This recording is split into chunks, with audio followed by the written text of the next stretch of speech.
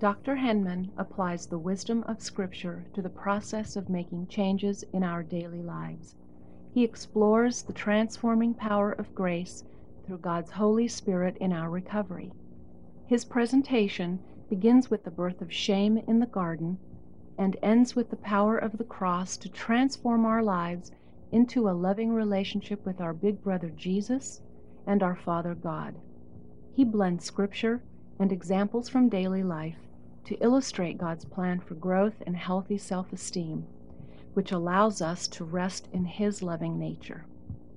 Tonight's presentation will build on Dr. Henman's previous talks, Transforming Grace, Healing the Wounds That Bind, and God's Grace and Our Freedom to Obey. It's as Jesus said in the Gospel of John, "If you continue in my word, you are truly my disciples, and you will know the truth, and the truth will make you free." And I were visiting a little bit earlier this evening, and he shared with me that we've known each other for about 8 years now.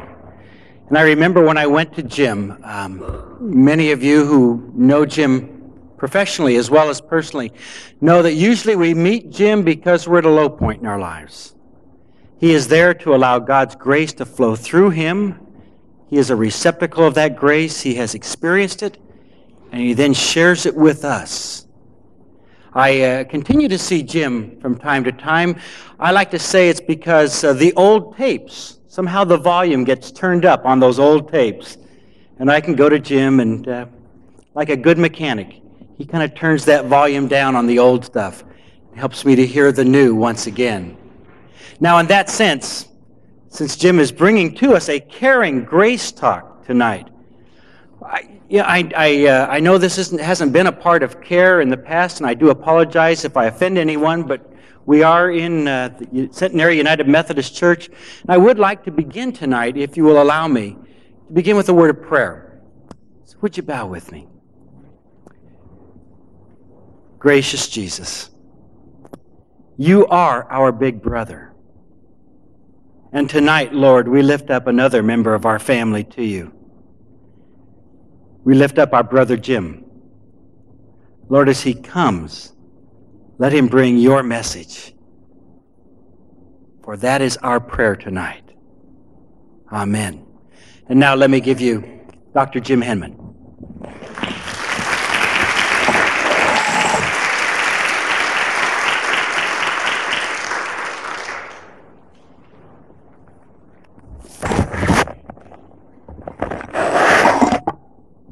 I see the Christian gospel as being a perfect model of change, whether or not we believe in the author. And I want to be very clear tonight. The talk is not about salvation this evening, but about recovery and how Christianity and recovery fit together. Not that obviously salvation is not an extremely important issue, but there are others, Bob and many others, that are much more qualified to deal with that issue. But in my 25, 26, 27 years of more than full-time therapy, I have spent thousands and thousands of hours in people's lives, noticing what helps people change, noticing what seems to get in the way. I find that the model in Christianity, the model of grace that God presents, is truly a perfect model for change. If you accept Jesus as your Savior, that's cool. If you do not accept Jesus as your Savior, you can still use the model and it will still work in terms of recovery. It's that robust. It's that powerful.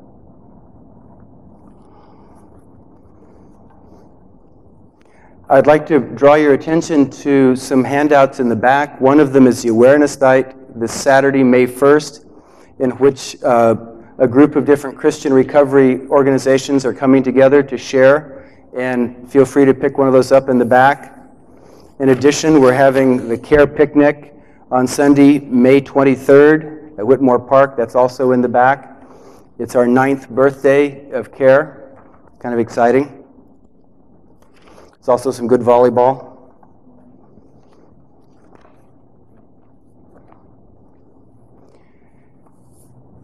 Yeah, great. I'd like to also start with a prayer, actually two prayers. The first is one that I use throughout the day, every day, and that is, Lord, allow me to see myself and others through your eyes and to respond to what I see in your nature.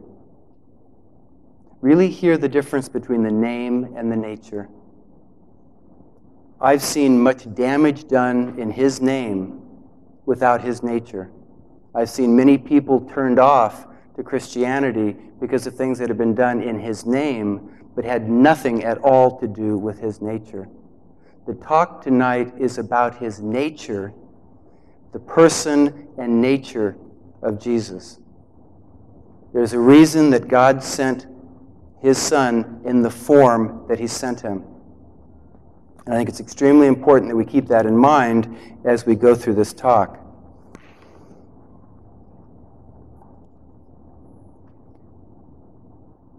He is our big brother. It does not mean that he's not also King of Kings and Lord of Lords.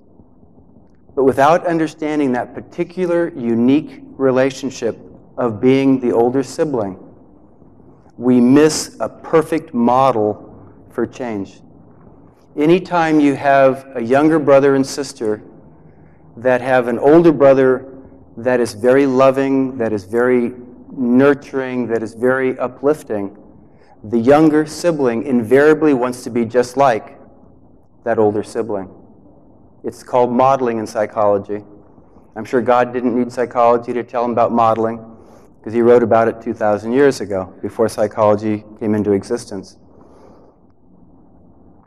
But that's the nature of what we're going to be dealing with tonight, is how God himself, in his own words, talks about the process of change.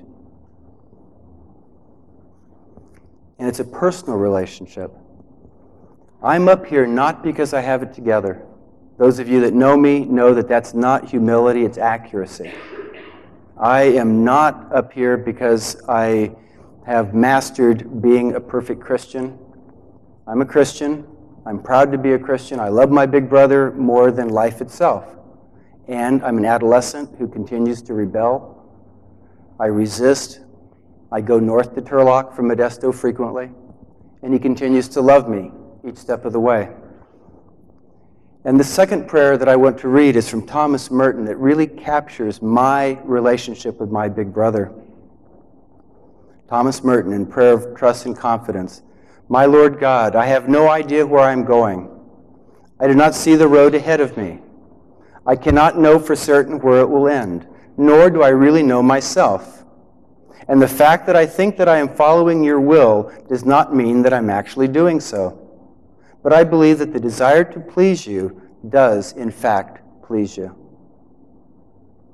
Take a deep breath and notice how absolutely perfectly together I am in that prayer. Notice that Thomas Merton, like Jim Henman, isn't certain about himself. He's only certain about his big brother. The confidence does not come from ourselves. It comes from his nature that he gives to us.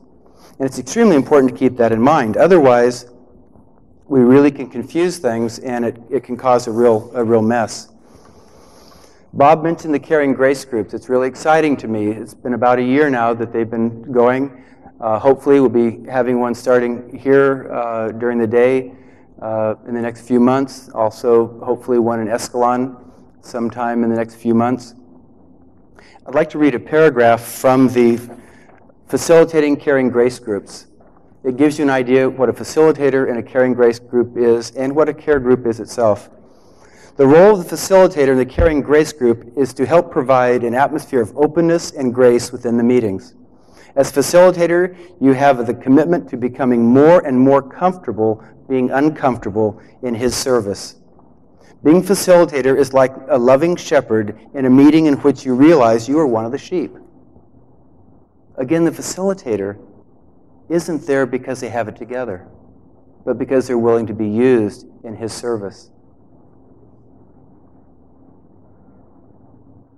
Your feelings of grateful humility for how your big brother Jesus has been toward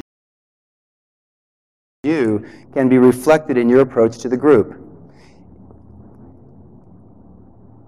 It does not mean that you have it all together or know all the needed scriptures and sections in the handbook. What is important is that you support the safety in the meetings by affirming the guidelines in the introduction to caring grace groups. Everyone in the meeting is also responsible for supporting the safety. It is clear that you are not a therapist, just a caring Christian brother or sister on the path too. We can do amazing things helping each other grow. But just like Moses, most of you tend to think of Charlton Heston, Moses, as having it all together, being very confident. But go back to the book. Go back to the book. God went to Moses and said, I want you to go to Egypt and set my people free. And Moses said, huh? No, I can't talk, and I get tongue-tied, and you made a mistake, God. Now, can you imagine telling God he made a mistake? Well, this is Moses. This is how obedient Moses was at first. Because he forgot something that many of us forget. When God was sending Moses, Moses was the vehicle. God was the power. Moses forgot that. Moses was right. He was not capable any more than I, Jim Henman, am capable. But God, through me, is capable of amazing things. And that's the distinction. We need to understand that we are not our story. We get so bogged down in our story that we forget that who we are is actually becoming. We are in transit. We are in a process. Now, we can relax into that process, or we can do isometric tension exercises. The harder we try, the more we resist. The more we resist, the more upset we get, the harder we try. And it can be an incredible vicious circle. Another vicious circle, equally useful, is the difference between driving through the rearview mirror and driving through the windshield. Now, I don't mean looking for cops because you're speeding. I know some of you drive pretty fast. But many of us live our lives through the rearview mirror, looking at all the things that we've done wrong in the past, all the mistakes we've made, all the hurts that have happened to us. And that's how we define who we are. What happens if instead of looking through the windshield, or through the rearview mirror, we look through the windshield instead? We look at where we're becoming rather than where we've been. Please hear that distinction. We need to understand that we are not a banana. We're an onion. Many people suffering from perfectionism want to peel one time for all time. You can do that with a banana. With an onion, it's layer upon layer upon layer upon layer upon layer. Tears come with peeling onions.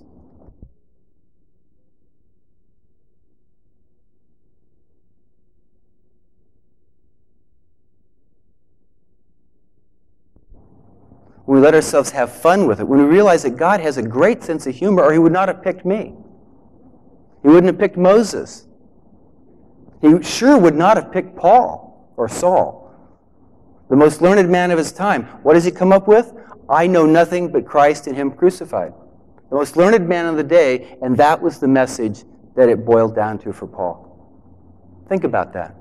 He picks the most unlikely people and then does the work through them. It's really important to keep in mind that the order of things. I've spent years working in people's lives. Adult children, the fractures that go on inside of our personality. The CARE self-help groups, like I say, it's our 9th birthday coming up this next month, has been an exciting opportunity to watch people grow with people helping people. During this last year with the Caring Grace Group, again, watching people strengthen their spiritual bonds to the Lord, their spiritual bonds to themselves, their spiritual bonds to each other in an atmosphere of safety. Take a deep breath and just notice where you're starting tonight. You'll notice again and again I'll be asking you to breathe. It's because when we breathe, we know we're alive.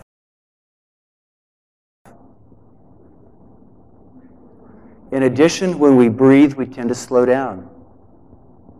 Slower than the speed of feelings. We need to feel where we're starting. We need to experience the truth of where we're starting. We may not like where we're starting, but the topic tonight is the truth can set you free. And the only way the truth can set you free is if you start where you're starting. If you allow yourself the permission to notice rather than judge where you're starting. Do you like where you're starting? If you do, cool. Great. If you don't like where you're starting, cool. Great. At least feel good about noticing that you don't like where you're starting. That's the beginning of grace, isn't it? The freedom to feel good about noticing that you don't like where you're starting levels the playing field and allows you then to choose differently. To choose differently, imperfectly differently, over and over and over again. We're going to start tonight in the Garden of Eden. From Genesis 2:16 and 17.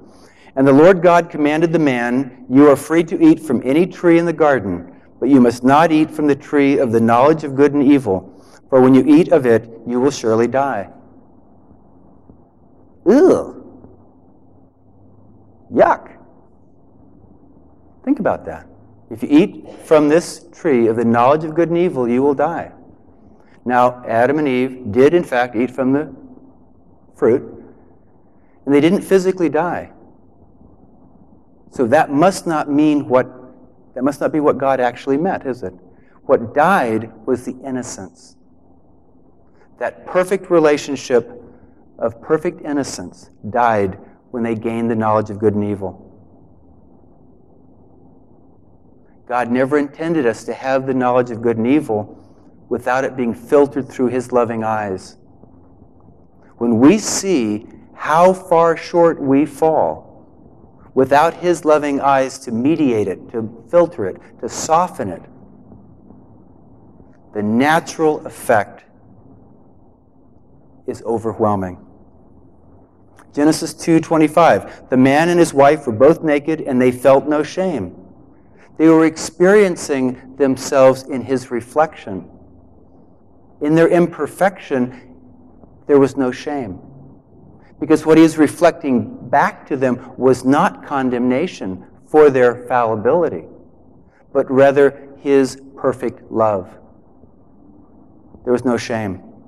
Genesis 3:1-5. Now the serpent was more crafty than any other wild animal that the Lord had made.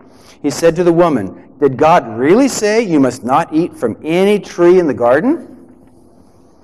The woman said to the serpent, We may eat fruit from the trees in the garden, but God did say, you must not eat fruit from the tree that is in the middle of the garden, and you must not touch it, or you will die.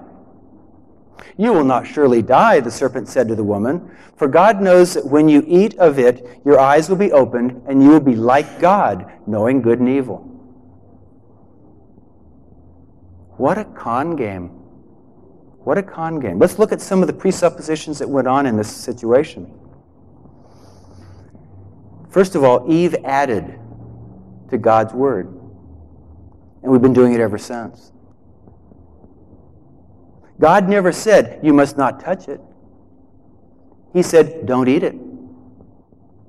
Eve added, don't touch it. Later, when we demanded the law, God gave 10 simple laws. Man improved on it. To where no one could keep it straight. And it just could break the back of anyone trying to carry it. Satan says, you will not surely die. He questions. Before he asks the question, you must not eat from any tree in the garden. See, it's a confusion technique. He gets her questioning, then to that she adds her own, and then he comes in for the punchline, doesn't he? And what happened? We all died to innocence. We all died to innocence. We need to be aware of the assumptions that we make. We need to be aware when we add to God's perfect plan. When we try to be good enough to earn His free gift. It transforms it from that perfect plan for change into something that can literally crush one's spirit. Can literally create such a heavy burden that you feel a sense of inadequacy and shame and just awful, awful feelings begin to come.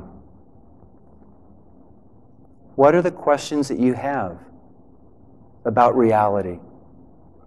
Do you believe there's a God? I know He believes that you exist. Do you believe that He exists? What is the cost of believing? What is the cost of not believing? We need to become aware of the assumptions, the questions that we ask, how we use stumbling blocks to avoid the most important questions and issues that are a matter of life and death and a matter of quality living.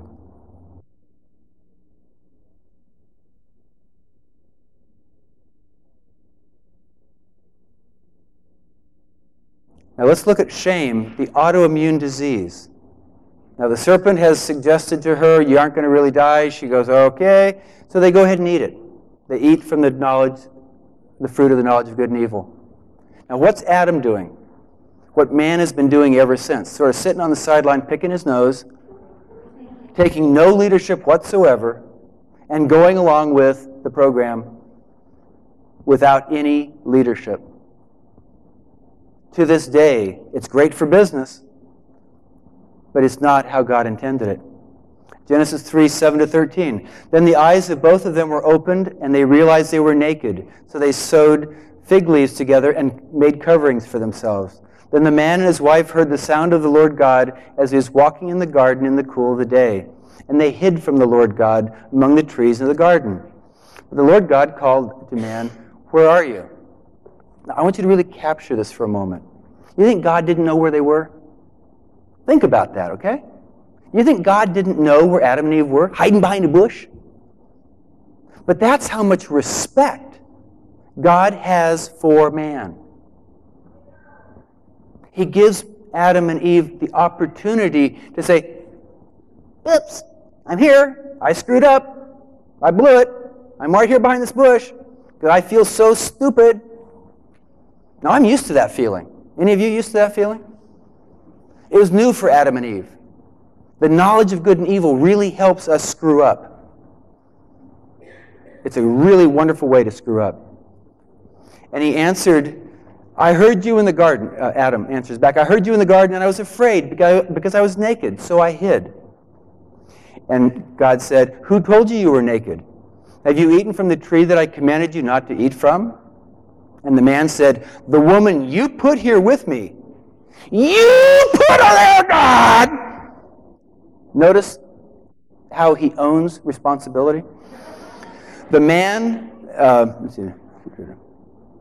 she gave me from the fruit, and I ate it. She did the bad thing, I just ate it. It's been that way ever since. Then the Lord God said to the woman, what is this you have done? And the woman said, the serpent deceived me, and I ate it. Pass the buck. The knowledge of good and evil was something God never intended us to have. Never. Once we got the knowledge of good and evil without His loving filter, the natural result was shame, which is self-destroying self, an autoimmune disease. And it was the birth of the defense mechanisms. Blaming other people, denial, rationalization, anything to avoid truth. And yet truth can set you free. What if God, when he came, received a very different response from Adam and Eve? What if God came and said, "Where are you?" And Adam said, "Over here, feeling real stupid. Lord, I blew it. I did not have leadership with Eve. And because of that, she fell and I fell. And whatever you feel is just, I will accept. I trust your love, and if whatever the punishment, I accept it because I blew it, Lord." How different the book would have turned out. But the knowledge of good and evil made that next to impossible. Shame is a destructive feeling of self-rejection and self-hatred. It's saying, I am bad, I am wrong, I am the mistake. It's an issue of identity. And yet as Christians, it says in Romans 8:1, there is now no condemnation for those who are in Christ Jesus. I wonder if maybe Paul meant there is now no condemnation in Christ Jesus. Or if instead, he probably really meant, now there is no condemnation for those who are in Christ Jesus. Which do you think it is? Because somehow we don't get it.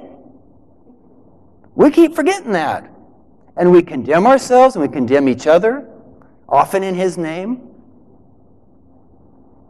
And it makes it harder and harder to come to him. By comparison, guilt can be a healthy, useful signal. We're going the wrong direction in the present. It is a feeling signal to an action. I'm doing something wrong. I get a feeling signal that I'm doing something wrong. I turn around. That's a healthy thing. When guilt about a past event that is no longer current is going on, it really turns into shame. It turns into self-hatred. Conviction is guilt in the present. It's saying, you're making a mistake. You really don't want to do this. Yeah, I do. No, you really don't. Yeah, I do. And there goes the battle. Do you think God welcomes that battle? Do you think he knows we're going to argue with him?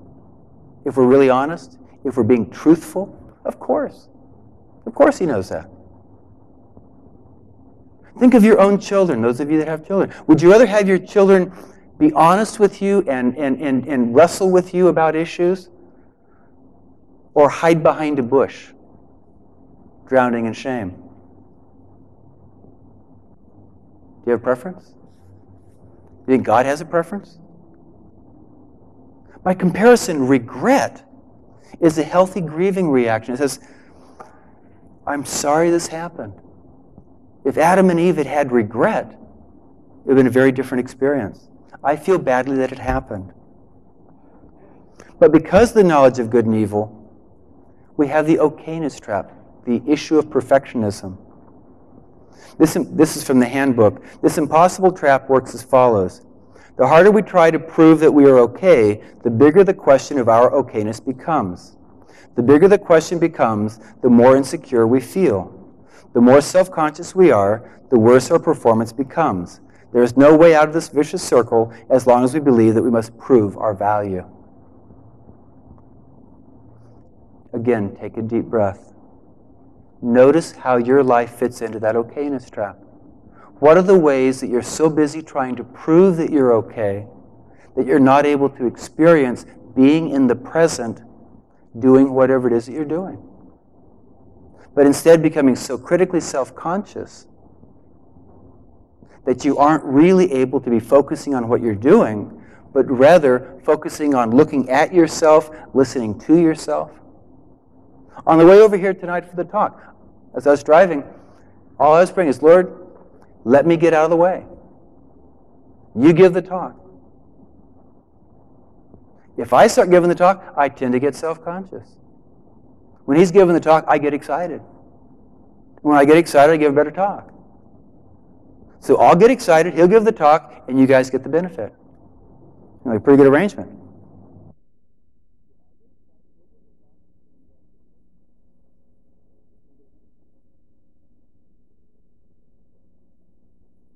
about the truth about freedom. From Genesis 3:21 to 24. The Lord God made garments of skin for Adam and his wife and clothed them.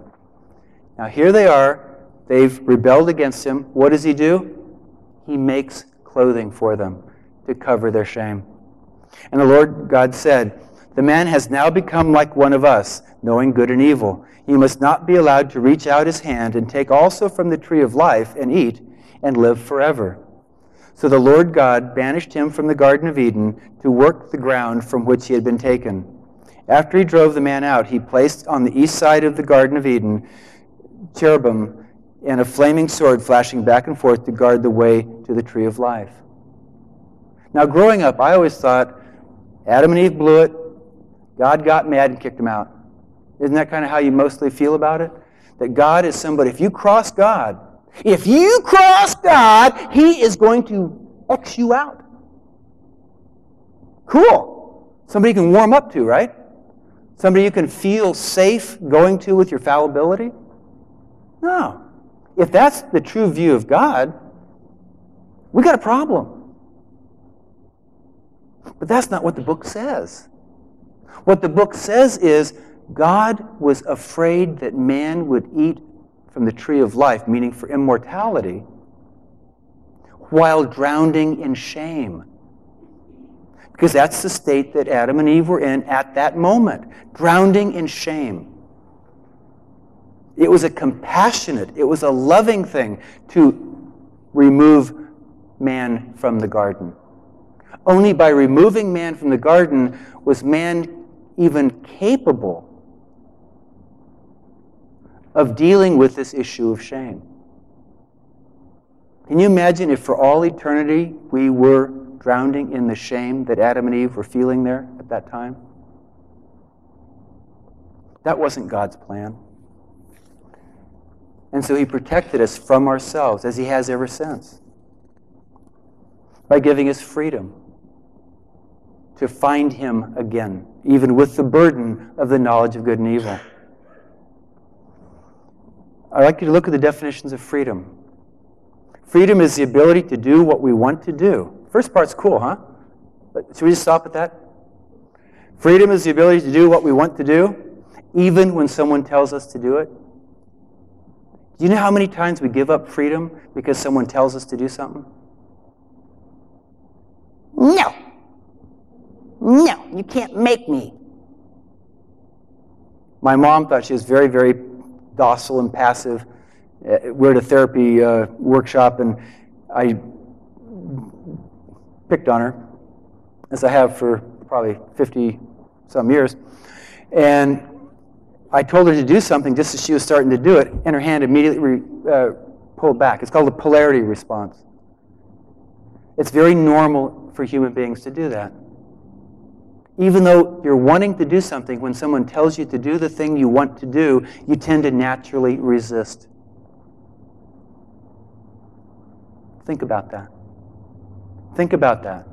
How we give up freedom by trying to make sure no one tells us what to do, even when we're wanting to do it. Now let's look at the second definition. Freedom is the willingness to accept the consequences of our choices.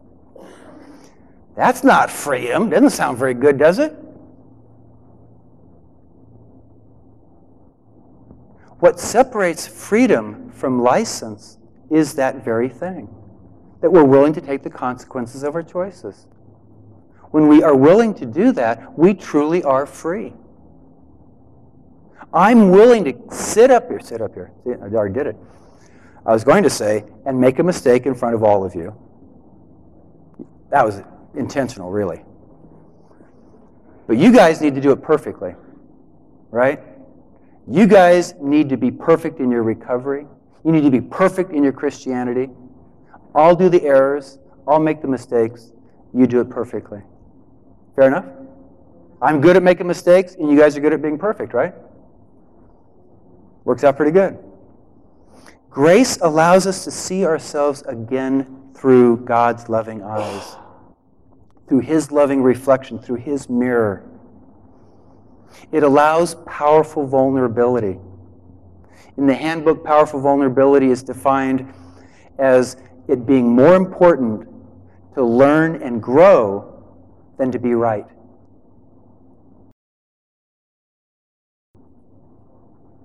It's more important to learn and grow than be right. That's powerful vulnerability. It's the attitude that allows the Spirit to work through us. When we have that powerful vulnerability,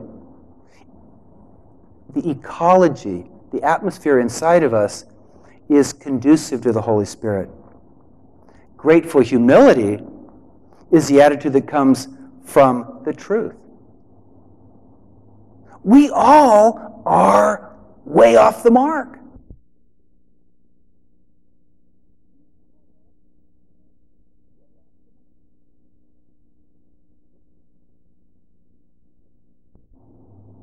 It's the truth.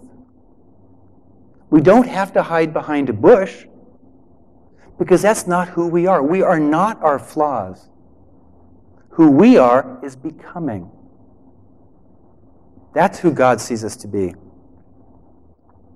From John 5:19 and 20, Jesus gave them the answer. Now, really, this was one of my last ones that I came up with. Not the last one tonight, but in preparation for the talk.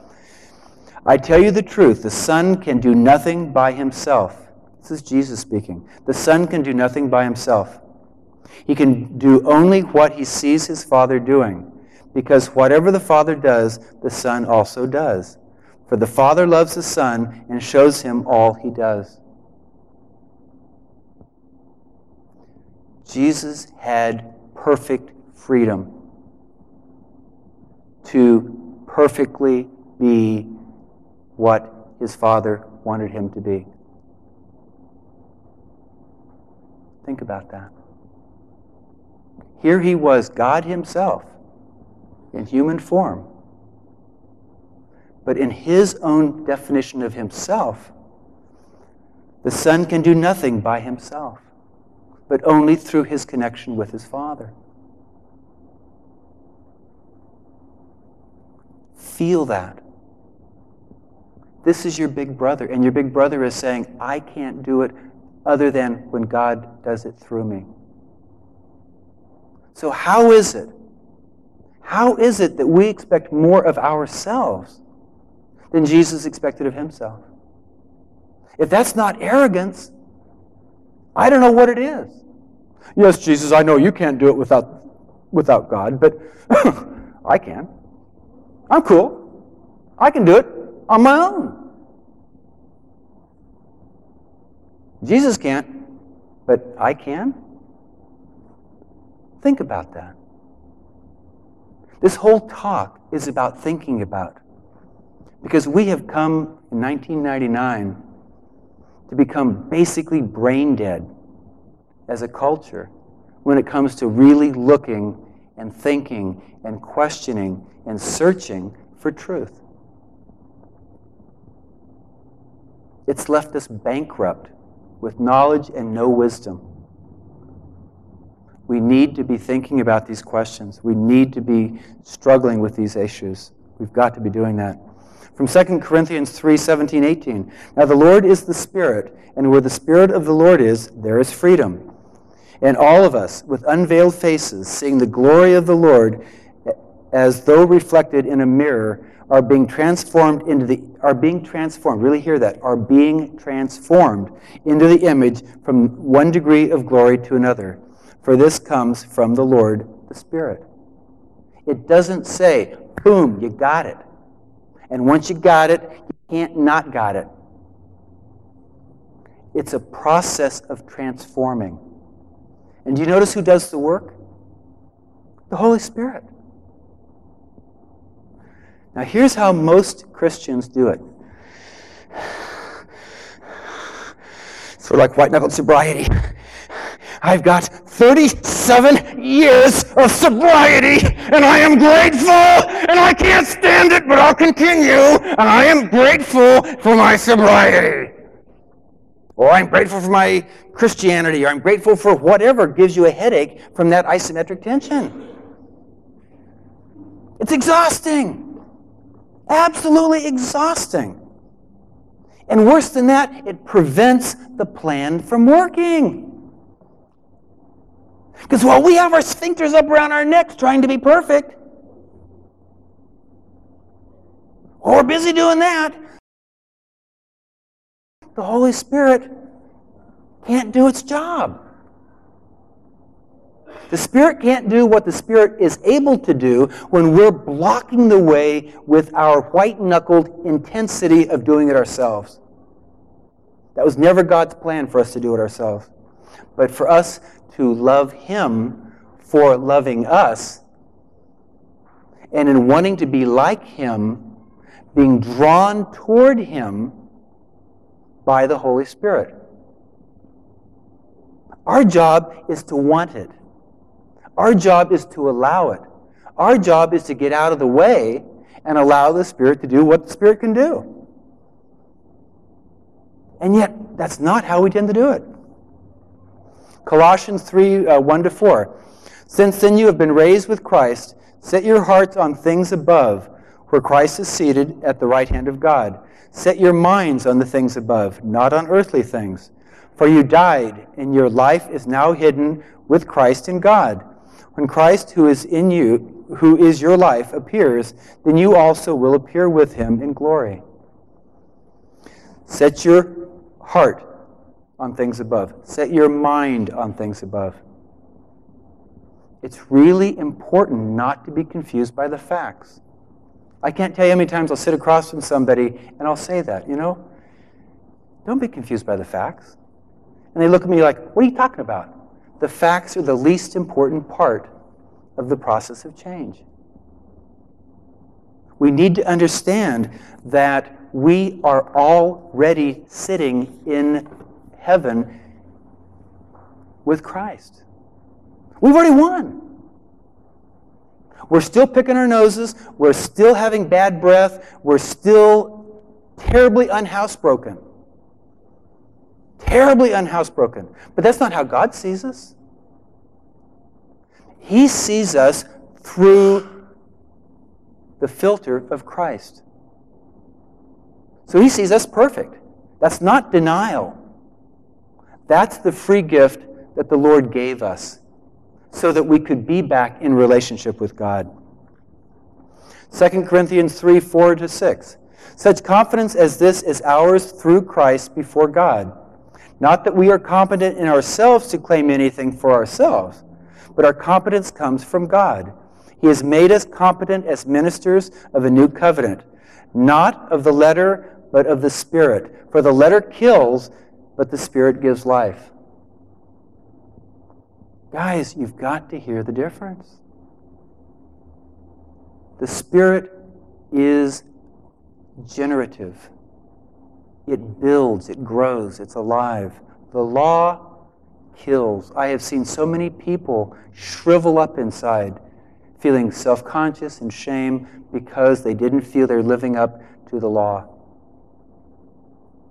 And yet in Galatians it says, if you try to live up to the law, you have thrown Christ's gift in His face. Now, if I was hanging up there on the cross, and Heidi said to me, no thanks, I'll do it on my own.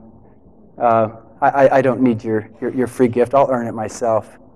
I'd get down off the cross and deck her. But God doesn't have my nature. I'm gaining His nature.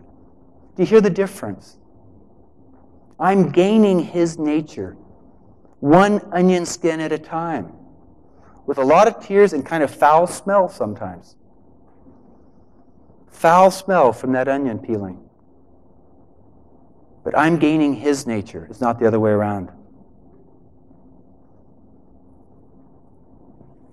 I had the opportunity to coach my younger son Nathan in roller hockey. I did it because they didn't have a coach. I'd never played hockey. I'd never seen a hockey game. I didn't know the rules to hockey. So I volunteered to coach. I'd coached soccer. I figured it couldn't be that different, just had wheels. And they didn't have a coach. They said, I'll do it until somebody comes along. Well, no one came along. But they were slaughtered that first game without a coach. They were just beaten mercilessly. And I said, I can't do any worse than that. The first season, the Ducks, that was the team name, the Mighty Ducks, we lost every game. Not as bad as the first one, but we lost every game. The team that was in first place, whose coach happened to run the rink, purely coincidental, had the best equipment, had the best practice times. We were practicing over at Prescott in the parking lot with a coach that didn't know what the rules were. And they would taunt the Ducks. You bunch of losers, these kids would say. And I overheard one of his exchanges. And Nathan said, that's my younger son, you know something? We may not be winning the game, but with that attitude of yours, you're the loser. I go, yes, Nathan! Oh, that is so cool! I had to share that with somebody sometime. That was just such a wonderful, wonderful gift that I got. He was right. You can lose every game and be a winner, or you can win every game and be a loser. Don't be confused by the facts. The fact is character.